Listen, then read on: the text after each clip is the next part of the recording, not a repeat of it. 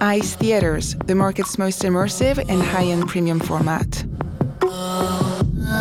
Because the light shall be treated like sound coming from everywhere.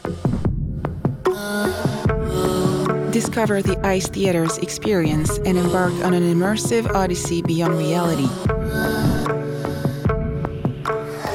ICE Theaters. Meet us at CinemaCon booth 2617A. You know, we all played Unhinged, probably one of the first movies that came out from Solstice. So we went to work of like, okay, how do we move the needle? And it wasn't necessarily at the beginning because they were doing their own marketing, but it was, I think we kept it for like 5 weeks. And in the 5th week, we were like, let's do an event. It's called a car smash event. And so it's like major studio, like AMC can't do this because of the liability, but we're like the scrappy upstarts. I'd We're like to do that. Let's bring in a car and have people take swings at it for $1. So we with margaritas or no? So I need to move to Maryland, is what you're telling me. If you had anything to drink, you could not swing. So we dropped a car, brought an old car in the middle of the parking lot, and what's cool about it, I think what we did was we moved the needle. We could prove that we had a 2% lift in Unhinged compared to what we would have done in its 5th week and its last week, so Solstice was happy about that. But we also gave all that money away to a local nonprofit. So it was a way for us to drive ticket sales at the same time, sort of be part of the fabric of the community.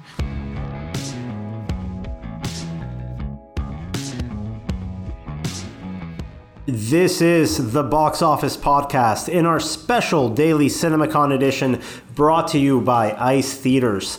Today is Thursday, April 28th, the final day, thank God, the final day of CinemaCon 2022. I know we all look forward to this event, but we're pretty tired really as it rounds in to the final hours here. But once again, we're ready to bring you everything you missed on yesterday's event, all of the highlights, all of the recaps from the studio presentations. My colleagues Sean Robbins and Rebecca Pauley are here with me to go over that. And in today's feature segment, we've got a recap of that Tuesday morning 7:45 a.m. session. Maybe you slept through it. Maybe you partied a little bit too hard on Monday night. Don't worry, we've got those highlights here for you. That is the marketing roundtable that was moderated by CNBC's Sarah Whitten, featuring panelists that include Alicia Cook, the director of advertising at AMC Theaters, Rich Daughtridge, the president and CEO of Warehouse Cinemas, Ben Dayton, the general manager, marketing, Australia and New Zealand for Reading Cinemas, and Annalise Holyoke, the senior national director of marketing and loyalty for Cinepolis USA. Those highlights are coming at the end of the episode in our feature segment. And of course, leading up to it, we are going to go through today's schedule, the final day here, and then that's going to be followed by our news segment where we are going to be going into our reactions from everything that happened yesterday here at Caesars Palace in Las Vegas. So let's look at today's schedule, guys. 7:45 a.m., another early start time. I don't know how we're making it to all of these things, but we are. And we are starting with parallel sessions here. One from the National Association of Concessionaires and one from the ICTA, the Technology Association. Both of those occurring at the Palace Ballrooms this morning. Over later on in the morning, we've got a 9:15 start time with Paramount's studio presentation and a really highly anticipated screening at this year's edition of CinemaCon. An advance look at the entirety of Top Gun Maverick. We saw, I think a good, what was it? 15, 20 minutes of the movie at last year's event. We're seeing the whole thing here today. I know a lot of exhibitors are looking forward to seeing that movie. That will be followed by a special lunch program in celebration of the film, moderated by The Hollywood Reporter. And we've got panelists from both Paramount, the film's producer, Jerry Bruckheimer, he'll be there, and so will Joseph Kosinski, the director of the film, alongside one of the actors, Glenn Powell. That'll be happening at lunchtime today. And here on Thursday, the day ends with the final studio presentation of the week. At 2:45 p.m., Lionsgate will be having their studio presentation, showing off their slate for this year. We're excited to really round off what's been a very busy and eventful week. And Sean, Rebecca, I'm just thrilled that we're all still here in one piece. Well, I'm barely here. I think I'm kind of at the point where I'm Michael J. Fox at the end of Back to the Future. That's how my brain feels right now. I don't know about you guys. That's a good 80s callback. Yeah. If only we were all as cool as Michael J. Fox in Back to the Future. I like the Biff character in that one. Biff, I think he was misunderstood. I think he got a raw deal in that movie series. Also, the third one sucked. I do have to say. Hey, no. No, you guys are Mary Steenburgen. You guys are Back to the Future 3 fans. Yeah. Yes. It's my second favorite. It's my last crusade. What what's am I your least doing favorite? here? 2. No, 2 is the best one. I like them all, but if I had to rank. No, The fine... third is kishy and campy in a way that is admirable, I think. All right, fair enough. And we have here listening in Romeo Duchesne from Box Office Pro France. You might recognize him if you're in the French market. He is a regular contributor for us in L'Émission, which is live every Thursday over on YouTube. Romeo, hi, how are you? Hi everyone, nice to meet you. And I have to say sorry for my English, I'll do my best. Let's actually dive right into the conversation on everything that went over today at CinemaCon. The day starts off with a panel from the Cinema Foundation on HR, on hiring, on staff retention. We're not going to go into that because we are going to have highlights from that panel in tomorrow's episode. Let's talk about what we saw on the big screen at the Coliseum today. Sean, the morning started with Disney presenting their footage. The day, actually, I think the best place to start here is a personal appearance from Kevin Feige. That was surprising. I didn't expect that. What happened there? He came in with, it sounded like an unscripted introduction. Right. He was essentially the first guy out of the gate. I think Disney wanted to put the face that everybody knows and loves out there for their return to CinemaCon. He came out and said, essentially, I love movies. I love you all and I thank you all. And you could tell, like, it's not one of those quotes that was pre-planned, and if it was, he still meant it. We actually got to see 20 minutes of Doctor Strange in the Multiverse of Madness, or is it and the Multiverse of Madness? In the Multiverse. The Multiverse of Madness. And is out, in is in. In is in. All right, so that's good. It's going to help my copy moving forward. So that happened. Actually, Tony Chambers from the distribution side over at Disney, citing some pre-sale figures to date. Sean, after Tony Chambers' comments on those pre-sale numbers, where are you with the forecasting on this film that's opening in the first weekend of May? Still pretty confident. He cited 42 million in domestic pre-sales already. Based on what we've seen in the past with certain movies, I think that lines up with where forecasts are right now. We'll find out, I think, a little more clearly next week, but this is looking like it's going to be one of the all-time higher openers. At least maybe it gets to 200 million, maybe not. We'll talk probably more about that next week. So were we talking about it in comparison to No Way Home? Well, that's a little bit out of reach, I think. But, yeah, it's everything. I mean, that's essentially, think of it as like every Star Wars movie outside of The Force Awakens. I think No Way Home is The Force Awakens of Marvel. This is Star Wars numbers. A guy named Doctor Strange is getting Star Wars numbers. That's fantastic. I will say, me personally, I was, you know me, I'm a horror nerd. The Doctor Strange and the Multiverse of Madness is directed by Sam Raimi, who, as far as horror nerds are concerned, is a god. That said, I mean, I was kind of like, I'm going to see Doctor Strange and the Multiverse of Madness, but I wasn't excited about it.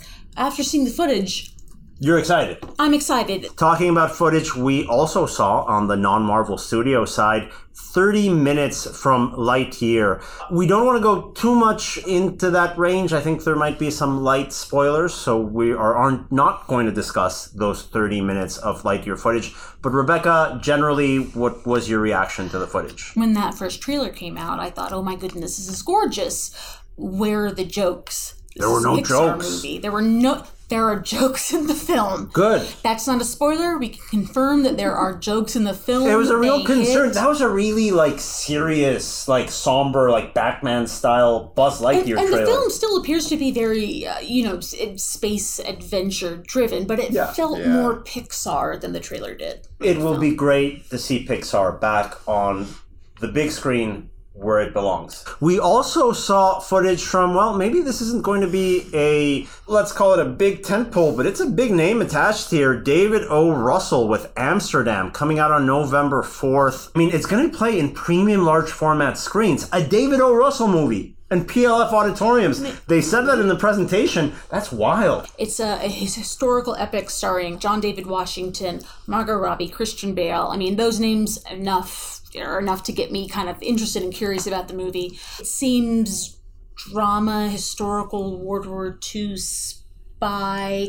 I get a little bit of a comedy angle too. Yeah, I don't know what it's about. From the trailer what it was about. But it looked charming. There's stars. I like those people. Right? Think of it in this way. Remember American Hustle? Yes. It was a charming movie. There's stars there. I still don't know what it's about. I saw that movie like even Silver 5 years ago. Playbook, very serious movie when you think about it, but what's it about? Yeah, like it doesn't matter. It's a great time. That's the thing about David O. Russell. He's a filmmaker that you just have a good time watching his movies. I think that has a bigger box office potential than many other David O. Russell films. I mean, and the big reveal, the big news was Avatar 2, but we do have one more film before we get to Avatar 2, for which we now have a title, that being the Bob's Burgers movie, an adaptation of I think it's fair to say, kind of like a cult animated Fox cartoon. People are very passionate about it. It's a movie that we're not really looking forward to as fans, but we saw the first 5 minutes of it. As people that don't know what a Bob's Burgers is,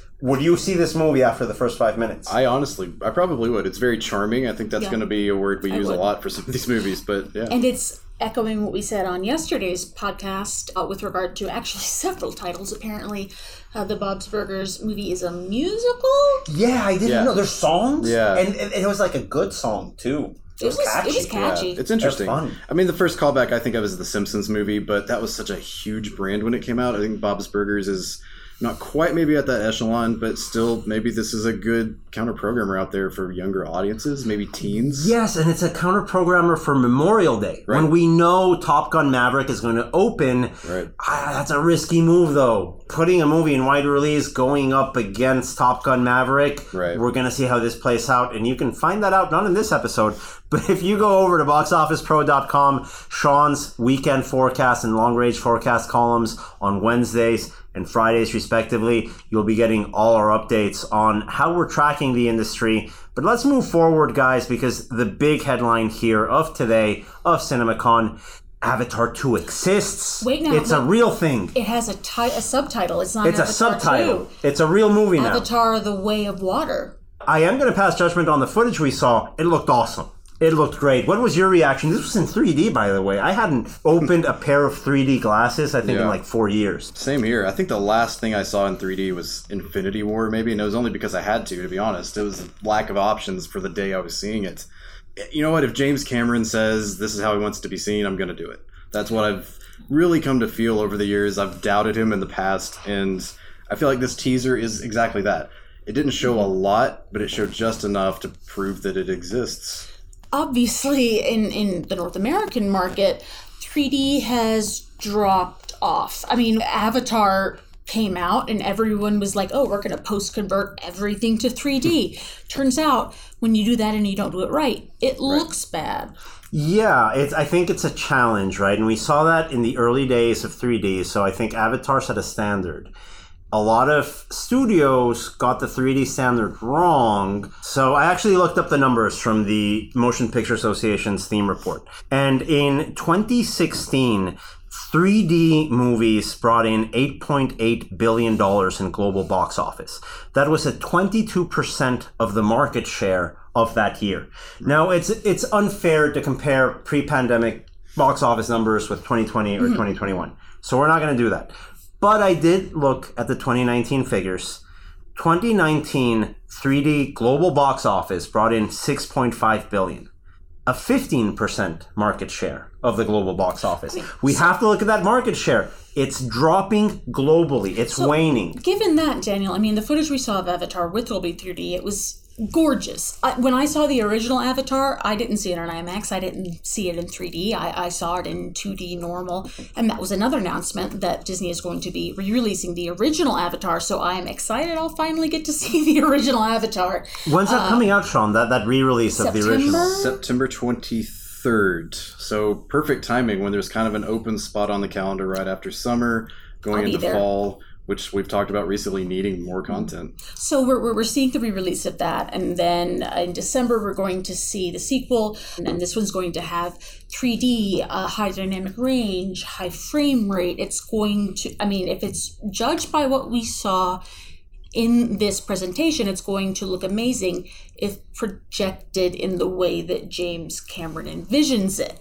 Ooh, that's a big caveat. In 2022, when there is a global supply chain disruption and technology shortages, are the projectors and the cinema equipment needed to project this at the standard that producer John Landau and director James Cameron expect? Even if you have the cash, can you get a projector in time for opening day? It's a real question we have to ask here. I'm not going to see Avatar: Way of Water in anything other than the best possible way. I'm not going to do it. I think a lot of moviegoers would agree with you. So it's something we have to ask. Is the global supply chain disruption going to impact this film's release or reception? I mean, they're putting this trailer exclusively in front of Doctor Strange next week. You won't be able to see it online until the week after. I enjoyed the Avatar 2 footage. I enjoyed the Doctor Strange footage. Them saying that the Avatar 2 trailer was going to be exclusively in theaters for a week was my favorite part of the Disney presentation. Now we're getting to the point of theatrical exclusivity where trailers are getting theatrical exclusivity. Do we all remember when the Phantom Menace trailer had theatrical exclusivity and it was a huge deal? People would buy tickets just to see the trailer. I like the marketing strategy here. You have theatrical exclusivity on a trailer to reinforce the technology aspect,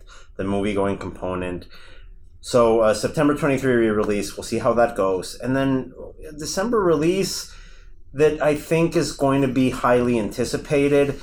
The other thing we do have to talk about here that may impact your projections, Sean, down the line, when we talk about 3D, it was such a big part of the first Avatar movie. I don't know how much of a part 3D is going to play in Avatar: The Way of Water. Right. But what I can say is the number of 3D screens in the United States has actually dropped by 14% since 2018.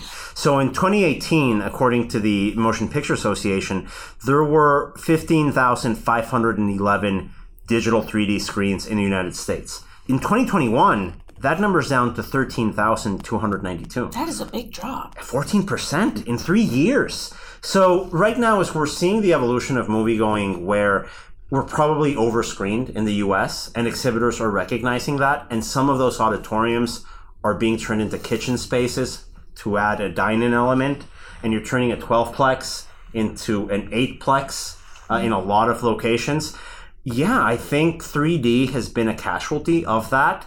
That's why I'm not sure how much you're going to be playing up the 3D aspect of this movie. So a lot of important questions. If you're still listening, thank you for geeking out as we talk about technology formats at the movies. And we're about to head into the Universal program. Yeah, which there will be less boring TikTok there. A lot of films announced in this one. So. This will be a little bit easier for our more consumer-oriented listeners. So thank you for sticking with us. Sean, there's so many titles in this Universal presentation. Yeah. We're not going to talk about all the movies, but let's talk about the ones that really stood out. The presentation starts with remarks from Donna Langley, followed by Jim Orr, who said something interesting. Over 25 movies this year from Universal. That's 10 more theatrical releases than any other major studio. These guys are putting films in theaters. What stood out for you from this presentation, Sean, on the films that are coming up on the schedule? A lot. Like you said, we can't get to them all, but the opener was, I think, a lot of people's most anticipated movie this summer, Jordan Peele's Nope. That's mine. I just want to ask you, what did we see that was not in the original trailer? We saw a few things to the point where I looked down because I didn't want to see any more, but the comfort that I was given by just even being in the room was the fact that Jordan Peele came out and introed this movie and spoke about how important the mystery is to him, sounding very much in the vein I'm not watching of any more trailers your for Nolans this. and your J.J. Abrams. Like, they respect the mystery for the audience. So with the new stuff that was shown, you still don't have much of a clue. We don't know what's going on. I was here for this trailer, but something that was interesting here in the Universal presentation, and Rebecca, we were here for this last year when they did a remote version of this. They brought on stage, next to the stars, every time a filmmaker or a film star came up in this presentation, they had a local theater worker, a local movie theater worker there that was with close them. Or associated to them in some way. Yeah, on stage. It was great. We got to see a lot of theater It was really lovely workers last there. year. I'm curious, as as I said earlier, a big horror fan. The Halloween remake trilogy, the second of those, Halloween Kills, went day and date on in theaters and on Peacock. Kind of mixed reception. I myself was mixed on the film. We have some information on the third film in that trilogy, Halloween Ends. What did we see, and did they confirm that it's only theatrical? We saw a few new parts. They did not confirm or say anything, to my recollection, about it being exclusive to theaters. That's a toss-up, right? I don't know how that's going to play out. We have a Universal horror movie doing day and date, Firestarter, within the next... Yeah, and they didn't show anything. Nothing of. Nothing. They didn't even mention it. That's a good point, Rebecca. So that'll be a test case. Well, I think that's a really good point you bring up, because Firestarter is on that slate. It's day and date on Peacock, it's a similar the streaming service. Genre, aiming for similar people. And we didn't see anything of that title, and they actually went big with what we saw from Halloween and some footage. They had 25 plus movies. You want 30 plus movies? Yeah, we're not going to go through all of them. It's exhausting. Concerns. Yeah, there's a lot here. So let's actually move on to the next one, because this one, and you guys know of this about me, I tell you guys all the time, I have like a basic credo when it comes to watching a movie. It's not a waste of time if it has a ghost or a robot in it. I might not like it, it might not be good, but it's not a waste of time, because at least you got to see a ghost, or at least you got to see a robot, and I don't see either of those things every day. So we're talking about the Blumhouse film Megan, and I feel like, you two tell me, you've been to more CinemaCons than I have. Every year there's kind of one poster that sticks out at you, and you're like, what is this? For me, this year, it was this poster for Megan. It's a robot, and it's an evil robot. Right. So Sean, awesome. what the poster is very ambiguous. All it is an evil, like, adolescent robot sitting on a bed. I wasn't even sure what it was until the trailer. To me, I mean, this is super creepy. Honestly, if I had to think of a comparison, it looks like Child's Play for Gen Z. And that's a good pull quote. They're going to put you on the poster, dude. Watch out. You're going to be on the Blu-ray. Yeah, watch out. First time for everything. But that it looked amazing. I think Juan has more than proven his capabilities in this genre, and the fact that it's opening January, this kind of original horror movie in that time of year that can kind of slow down, that could really provide a good start to next year. The next one we have here on the list, I mean, Easter Sunday. I'm going to admit I've never heard of this. Yeah, I hadn't heard of this either. Sean, did you know about this movie, Easter Sunday? Okay, so this was interesting. So we're just bad at our jobs. Yeah, we're not good. I mean, that's why Sean is leading the analysis of what's coming up. So you've been tracking this, you've been following this. This was very interesting. It was one of the highlights, I felt, of the presentation. What's your take on Easter Sunday? Yeah, I think it started out Joe Coy, the star of the film and a very popular comedian, essentially came out and did a stand-up routine for about 10 minutes. And really arguably one of the best parts of the CinemaCon so far. I would rank it up there with Dwayne Johnson's star presence of the stage. Even though not everybody knows Joe Coy, this reminded me of... You know him now after you went to CinemaCon. I think maybe after this movie. And the trailer really... It looks like a cute kind of family movie with some adult appeal. This is a movie that I think I would watch on a date night or with my mom or honestly alone on a Tuesday. I mean, it's interesting to me then that, I mean, Universal's pushing it. They must, Sean, I mean, does it seem like they have great confidence in the film? I think they do. And it's another one of those movies that's timed outside of what we used to view as your traditional movie-going windows. And I really think this is the kind of content that lives up to that billing of original, not reliant on IP, just something fresh for moviegoers. I mean, it's on my radar now, and I couldn't even make it to the Universal presentation, so there you go. Yeah, we'll be looking forward to that release when Easter Sunday comes out. We had a couple more titles here on the Universal side on the slate. Minions coming out in the marketplace. Not too much to go into here, Sean. I mean, it's Minions. It's going to make a come on, it's a guarantee. Yeah. Let's give this spotlight here on the podcast to some other movies. It's going to do well, exhibitors. Don't worry, you're going to pack screens with it. But I absolutely think this will be one of the big hits of the summer because it's after Lightyear. It's a big animated franchise movie, and kids haven't had that for 3 years.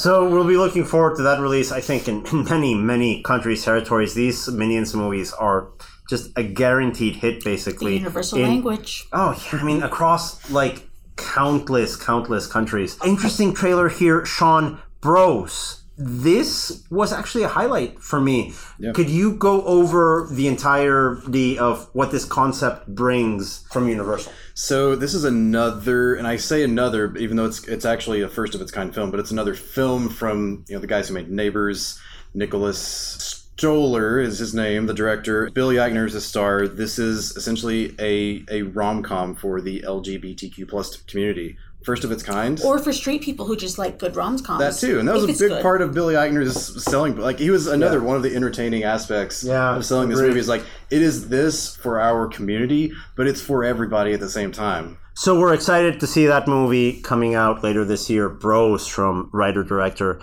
Billy Eichner. But let's move on forward to, I think, the main course here from the Universal presentation. There's dinosaurs. The dinosaurs actually show up in Jurassic World Dominion. What did we see there, Sean? Because this one's coming out this summer. We saw I think it was basically an extended version of the recent trailer that came out. You know what? We might as well just call this movie Jurassic World The Force Awakens or Jurassic World No Way Home. Because it's a multi-generational Jurassic movie. And Sam Neill in the original Jurassic Park was a big deal for pre-adolescent me. Yeah. Well, there you go. Well, here, I'm curious on this, because the first two Jurassic World, I mean, they were critically mixed, right? I mean, they made money. But they made a ton of money. Romeo, were you at Universal when this came out? I mean, so Romeo Duchesne here from Box Office Trends. You worked the distribution angle both at Sony and Universal in France. What was the reception of these Jurassic World movies in Europe? Oh, huge. And personally, I think I joined Universal just to release that movie. Really? I grew up with Jurassic Park. I had dinosaur on my blanket. I just joined Universal for that. and I remember they released the first one in 3D, I think. I saw that. That was good. The 20th anniversary. Yeah, and I was excited at the time just for the first one to see in theater, because I was born in 1992. So the first one I've seen on VHS. While my mother was... I feel old. Yeah, we all giving birth you're to not here to our listeners. Like, our faces just dropped when Romeo openly admitted he was born in 1992. With this nostalgia that we have for Jurassic World, for the original, that's what this movie does, Sean. It gets that nostalgia of the original Jurassic Park that all of us, including children born in 1992, have for this franchise, and it brings it in to the current generation of movies. One of the ones I'm curious about, and I am not the target audience for this film at all, and I'm not really interested in it as a film. But the second Puss in Boots movie, I feel like this has been in the works for like 10 years. And it seems like one that's been heavily promoted here. Like, there are posters all over the place for it. Yeah. And like, it's a freaking Shrek spinoff. Shrek used to be a powerhouse, right? It's coming back. Do I want to see the film? I don't know, because I wasn't at the Universal presentation. I think this is the practice for Shrek 5. I already see the marketing poster. It's a giant S, but it's a 5, and it has Shrek's horns. I guarantee it's coming within the next year. Does it seem like it's going to be good, or it's going to make money? A lot, like the Puss in Boots. I think so. It'll be, it's at Christmas now. It won't be Shrek money, but the first one did surprisingly well 11 years ago, granted. Well, that's it for the Universal presentation, and all those movies are coming to screens in the coming weeks and months. But that wasn't the end of Universal's presentation, because their specialty arm, Focus Features, was back in the presentation. Friend of exhibition Lisa Bonnell from Focus coming on stage, introducing footage of a number of titles. We don't have time to go over all of them. I can tell you my one favorite Focus title that we saw a preview of. It was Violent Night, from the production team behind the John Wick movies.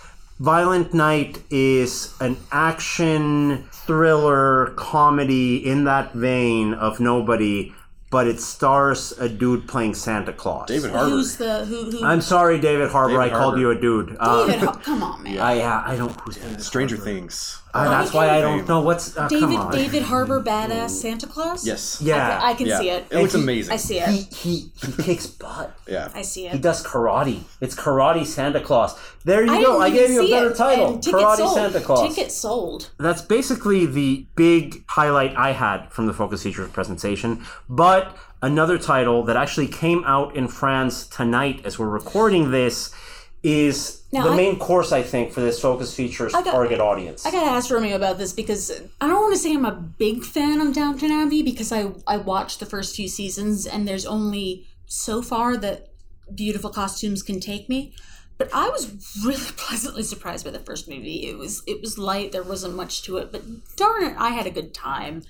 We have the sequel coming out. I mean, the original movie was very much, I mean, the kind of thing we've been speaking about. It's a mid-range title. It brought out adult audiences. Overperformed theatrically, I think it's fair to say, yeah. The second one, I mean, how did it do opening weekend? Well, the second one, not opening day. Opening day in France. It opened on Wednesday today, right? As we record this. We like to do different stuff, opening on Wednesday, and we don't count into millions of dollars. We count you count in admissions. Admissions. I'll try to speak your language, but I have to talk about admission. So give us some context here, Romeo, because we are looking at international figures to inform our analysis domestically of how this movie is going to play out in a demographic that has been very slow to return. How did Downton Abbey 2 open in France compared to the original? Well, pretty good. I mean, yesterday they made like 30,000 admission.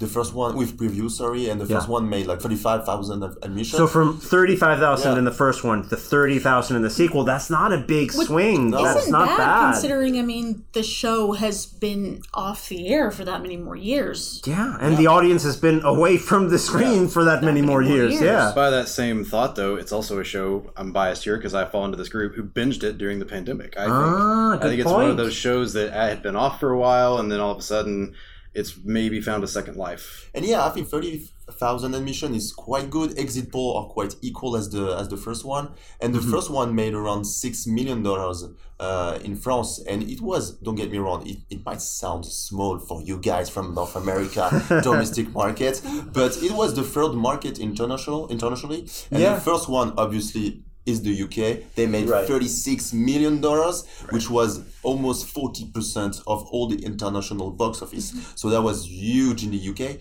And I don't know what Sean forecast is for the second one, but it might be around $40 million. The first one made like almost 100, right? Just shy of 100. Yeah, it opened to a little over 30 million, and it actually had legs, which was kind of unexpected for a television adaptation with a fan base. I was one of those who didn't see it until later because of word of mouth. Romeo, you say the exit poll between 1 and 2 was similar, so it might be a similar situation of just people catching up with it. It's very possible. I think the big question, obviously stateside, is where's that audience returning, or in terms of returning, and past TV adaptation sequels kind of see a drop off, but this is not necessarily your run-of-the-mill sequel, and as we're seeing from the early results, there could be less erosion of that original audience than maybe once expected. So Sean, this comes out pretty soon, right? Right, 2 weeks after Doctor Strange. I believe that would be May the 20th, and 1 week before Top Gun, although there's probably I think those two films will coexist. Top Gun's older guys, maybe some younger guys. Downton Abbey going for a predominantly female audience. I'm a 37-year-old woman, and I'm going to see both. So. Yeah. Well, we'll be looking forward to these movies. Romeo, Sean, Rebecca, thank you so much for joining us for this spirited discussion about movies. Always fun to be here at CinemaCon and react to these movies. Coming up next in our feature interview segment, we've got highlights from the Tuesday morning 7:45 a.m. panel. For all you people that partied really hard Monday night at CinemaCon, this is your lucky opportunity to catch up on that 7:45 a.m. panel.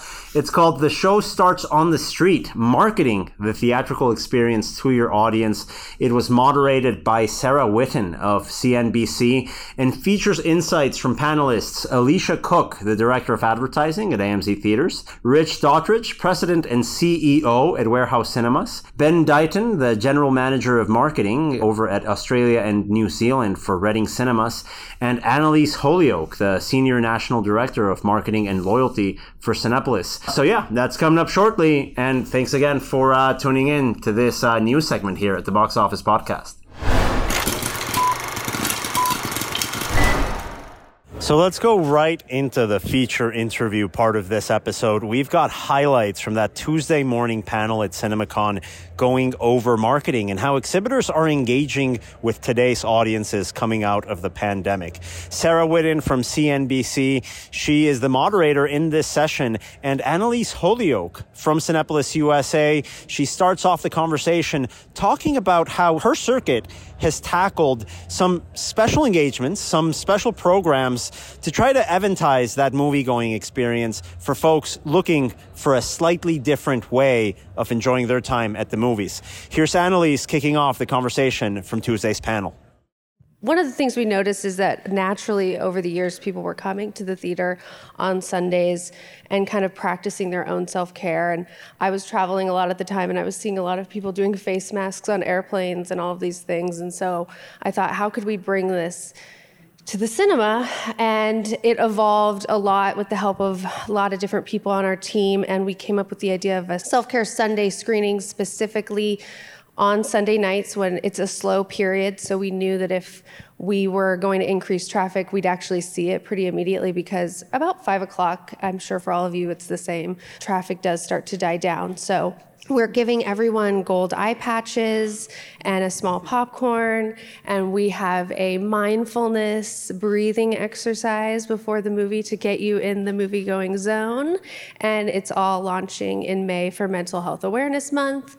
But to Alicia's point, we just wanted to get people excited about going back to the movies. I think for so many people, the movies were their happy place, and then with the pandemic, it got a little scary for some people. We wanted to remind people that, like, it's so much better watching it on the big screen. It's totally different from watching it at home when, I don't know about you guys, but we can't even get through an HGTV episode without pausing it 5 times. So it's nice to see people excited about getting back to the theater. Yeah, and what I love about the promotion is it isn't just like, hey, we're going to watch a romantic movie or, a comedy. You can watch any movie you want. Exactly. A horror movie, an action movie, whatever it is that is your self-care routine. If you like a good scare, you can have a good scare and have your gold eye masks on.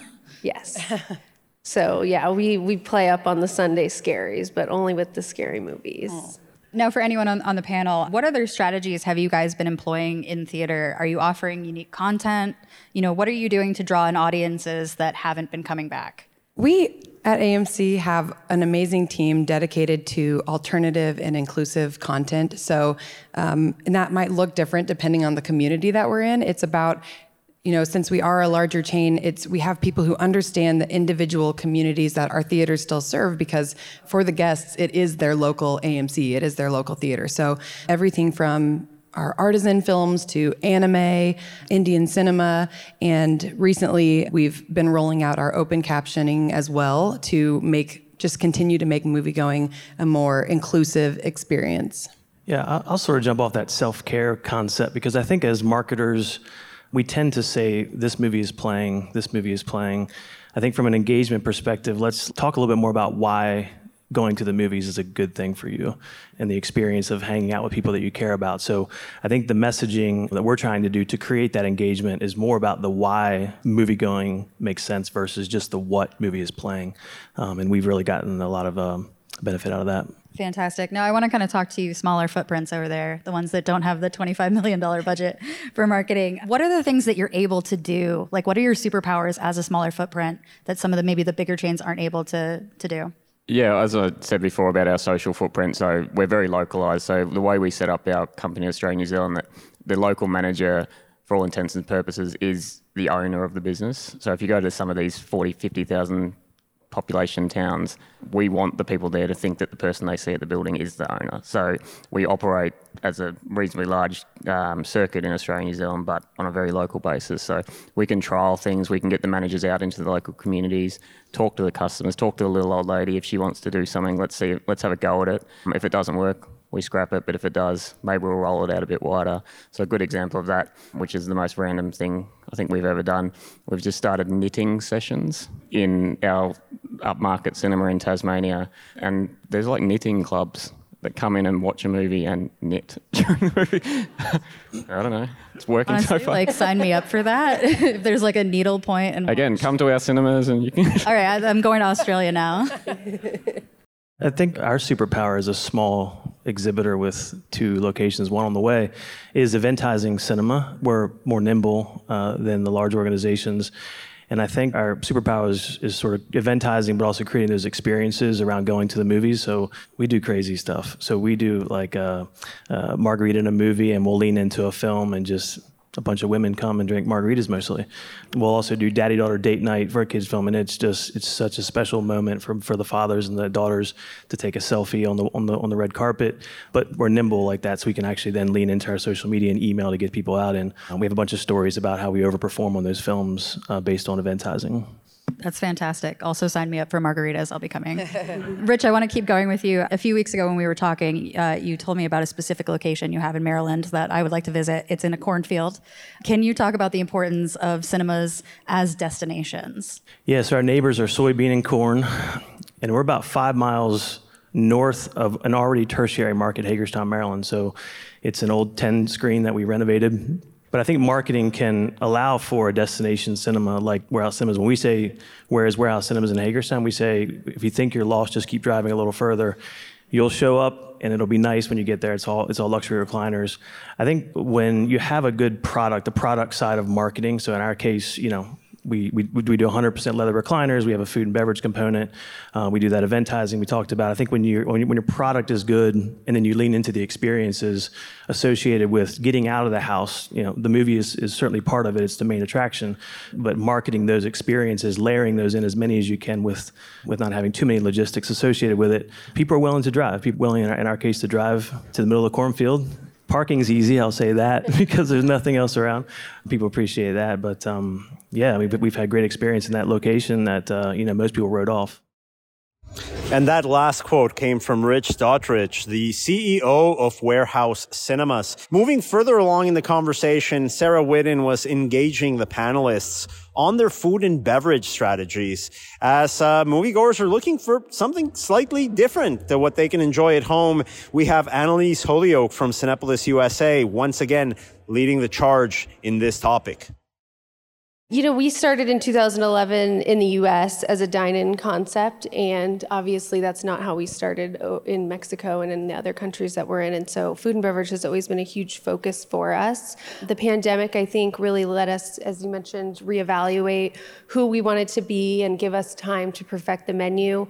We had a lot of things that were easy to make because we obviously have to serve hundreds of people every hour, unlike a regular restaurant. But we've really kind of reevaluated making more things in-house, trying to produce as many of our own sauces as we can, actually, having less fried items, things that we're actually making. And I think our guests are noticing the difference. I would say the biggest issue at this point is, just the workforce and trying to be able to, get our staff available to make all these wonderful items.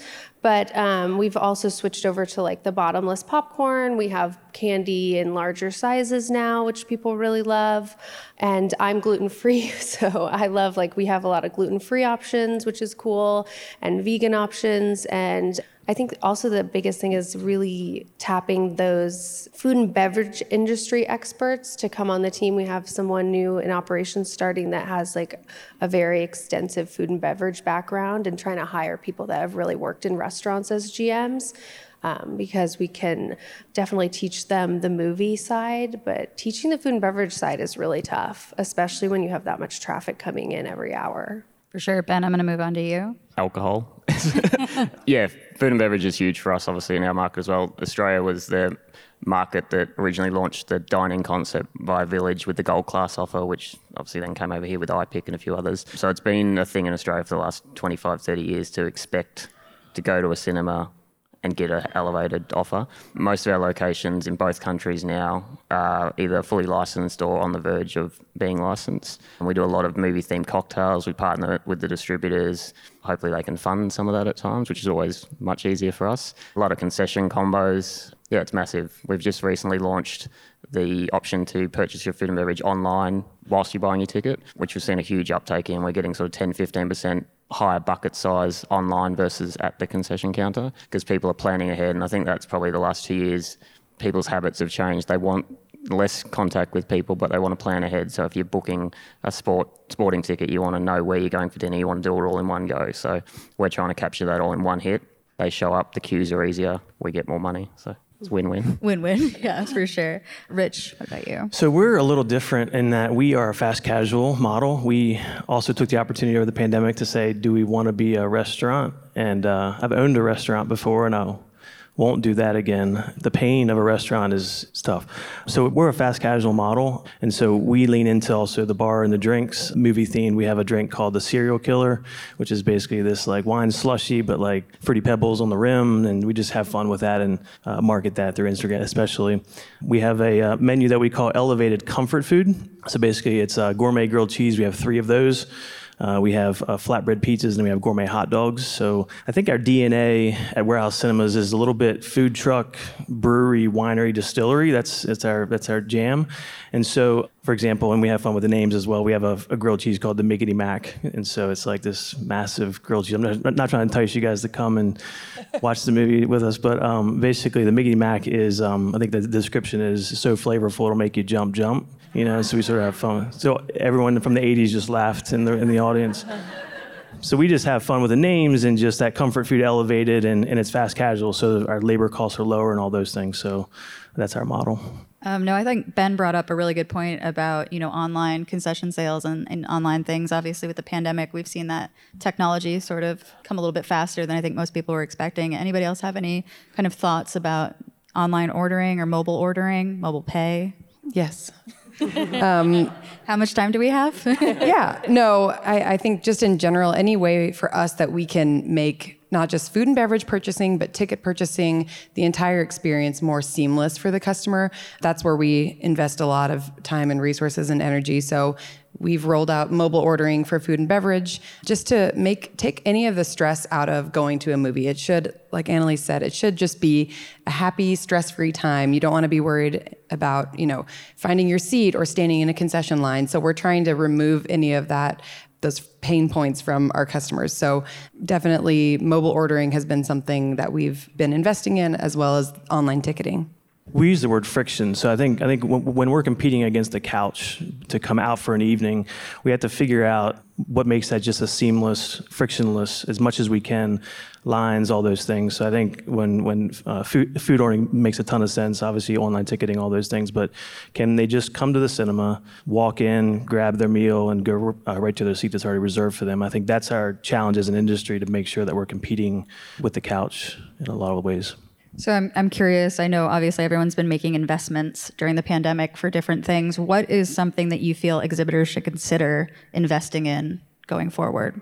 Digital channels, I think, are the biggest one. I mean, as everyone's mentioned, making it as seamless as possible. We have a new website launching soon that's got the seat first booking, so that you don't have to go all the way through the process of finding out the showtime is sold out, because obviously that's annoying for people, and just making it easier for people to book tickets and order food ahead of time if that's what they want to do. Yeah, I agree. And as I said, we launched our new website a couple of years ago as well, in the middle of pandemic, which is not fun, but it's also fun because no one was going there. Same thing, seat first booking, get people in, make it easier for them. You don't want people on your websites for 3 or 4 minutes at a time. They should be able to get in, get what they want, see what they want, buy what they want, spend as much money as they can, and get out, because that's what people expect. They don't want to be mucking around. And loyalty too, I think, is a big one. I'd say just beyond that, we talked about making it more seamless and frictionless. And when you're competing with the couch too, you also want it to be as immersive as possible. So another big investment for AMC is, of course, premium formats are really big for us. And we just announced a partnership with Cinionic for our Laser at AMC initiative, where we'll be rolling out thousands of laser projectors over the next couple of years. So it's just continuing to make investments that make it easier to purchase tickets, and then once you're there, make it a more immersive, exciting experience, so that people remember that there's a good reason to get off your couch and to come to the movies. Absolutely. Now, how have you sort of been telling customers about these upgrades? Are you going to social with them? Are you going, email? What is sort of your method for telling people, hey, we're upgrading this, it's a better experience, come back? Yeah. I mean, we definitely take a multi-channel approach, primarily digital, social media, digital advertising, and as Rich mentioned, our email is a big one for us, communicating to our AMC Stubs loyalty members. So we kind of take an omni-channel approach to anything that we're doing, and just work as a team in the marketing department to determine, what's the priority message, so that we're kind of streamlining what we're communicating to guests, not bombarding them with different things from every angle, but having more of a streamlined voice of how we want to talk to the guests. Absolutely. I know, Rich, you've talked about how important data is and sort of figuring out what your customer wants, what they don't want, and targeting for the things, maybe, hey, you'll be interested in this. Can you talk a little bit about the strategy you guys have had? Yeah, I think you recognize post-pandemic and maybe before then that the studios do a great job of sort of flyover marketing and general awareness of the film. And obviously Marvel, the brands have their own sort of momentum. So we're really working on sort of predicting the next movie that someone wants to watch. I mean, we get this from Amazon, we get this from Netflix, the next movie. And we're a really small player, so we don't have a huge budget to work with, but how can we do a better job leveraging the data we have in our POS to predict the next movie that Ben wants to see and then target them one-to-one as opposed to sort of mass email. And I think as marketers, as an industry, we need to figure that out because I think there's a lot of money left on the table in week 2. If that consumer, if we can filter out the consumers that haven't come, that came to another Marvel film for whatever reason they didn't come in week 2, let's send them an email, let's follow them on social, let's do some other things that basically create that awareness and then the call to action quickly and easily to basically order their ticket online and maybe food as well. We do a lot of that at Cinepolis as well. We do a lot of second week targeting. And one of the things that we have great engagement from is only sending emails that are personalized for the most part. Occasionally we do send mass emails to everyone, but for the most part, if you've never seen a Marvel movie, we're not gonna let you know Marvel tickets are on sale. But if you haven't seen it in the first week and you have seen a Marvel movie, we're definitely going to send you a second week offer. At least for us, a lot of our members are also members of AMC and other things, so we have to work a little extra harder to get them to come see a premium format and spend the extra dollars at our buildings. For sure. One of the things I definitely want to talk about is loyalty programs. How important is it to have a loyalty program? Or can you find a way of marketing the experience and that will bring people back? What is sort of that strategy for each of you? It's definitely a critical part of our business. Our AMC Stubs members are some of our best customers. And with a large footprint like we have, it's the best way that we can know our customers. And just echoing what Rich said, the data is so important. And I think it helps us to work smarter and harder. But it's like any good loyalty program, it's a two-way street. So we get information from them, what movies are they interested in? What do they buy when they're at the theater? How frequently are they coming? And in turn, we can better target our communication to them. We can better offer them promotions that they'll find appealing. And so they're our best customers. We want to earn their trust, keep their trust, and so we try not to over-communicate to them. We try to give them information that really they'll be interested in and that they'll find compelling to come back to a theater. But for us, it's absolutely important, and one of our biggest initiatives right now is just getting those members back to the theater, getting them re-engaged and back in the movie-going habit, because as for all of us, that's still just one of the challenges, is getting people back and in that movie-going habit. I'd echo what Alicia said. Loyalty for us is a big thing. We've had a program for sort of 15 years or so, roughly.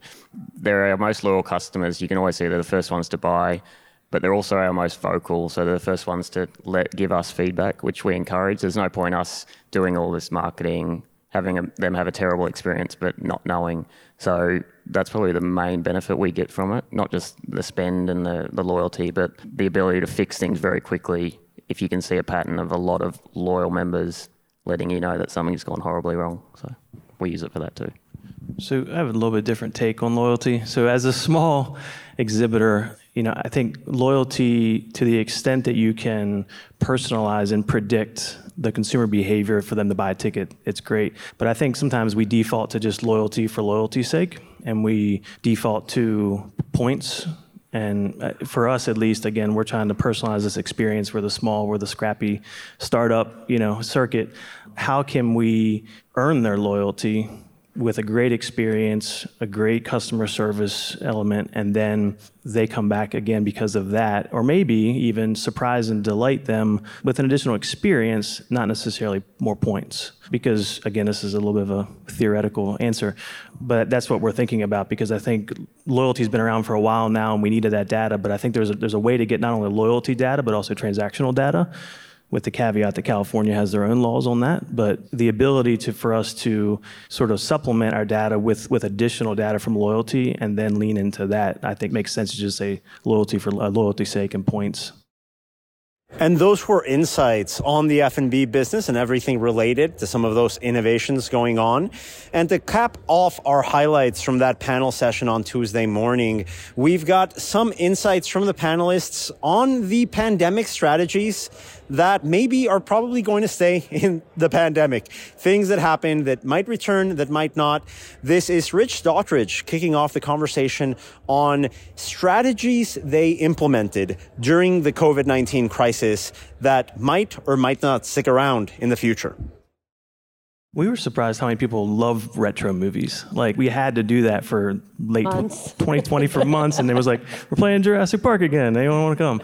So what we learned from that was you can eventize even retro films. So we have a thing called Film League that sort of we double down on, where it's just once a month, but we sell out 300, 400 people on those nights with our marketing and our strategy around, and we let the consumer let us know what they're thinking about watching, what they would like to see on the big screen, and we give them back. So I think retro films, when sprinkled in effectively, I think make sense and sell more movie tickets. Yeah, and I think we're always just trying to learn. So sometimes the retro films do work, and sometimes you think you'll have a great success, and then nobody shows up. So I think just in general, trying to keep track of what does work, what didn't work, and then just build from there. There's a lot that doesn't work, and there's a lot that does work. So some things like the theater buyouts for $99, $100, I think those worked a little too well, because people are, asking for those things now, and we have to kind of explain to them like, oh, we have actual movies now, so we can't give you a theater on a Saturday night for $99. Sorry. And that'll do it for today's episode of the Box Office Podcast, here in our daily CinemaCon edition presented by ICE Theaters.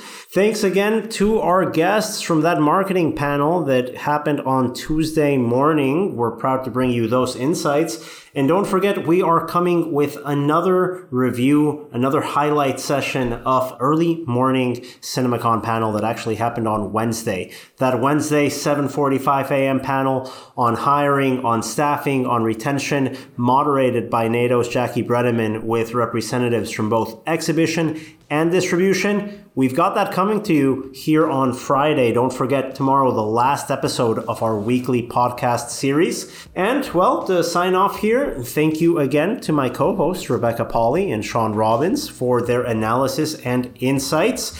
The Box Office Podcast is produced by Box Office Pro, the box office company, and Record Edit Podcast.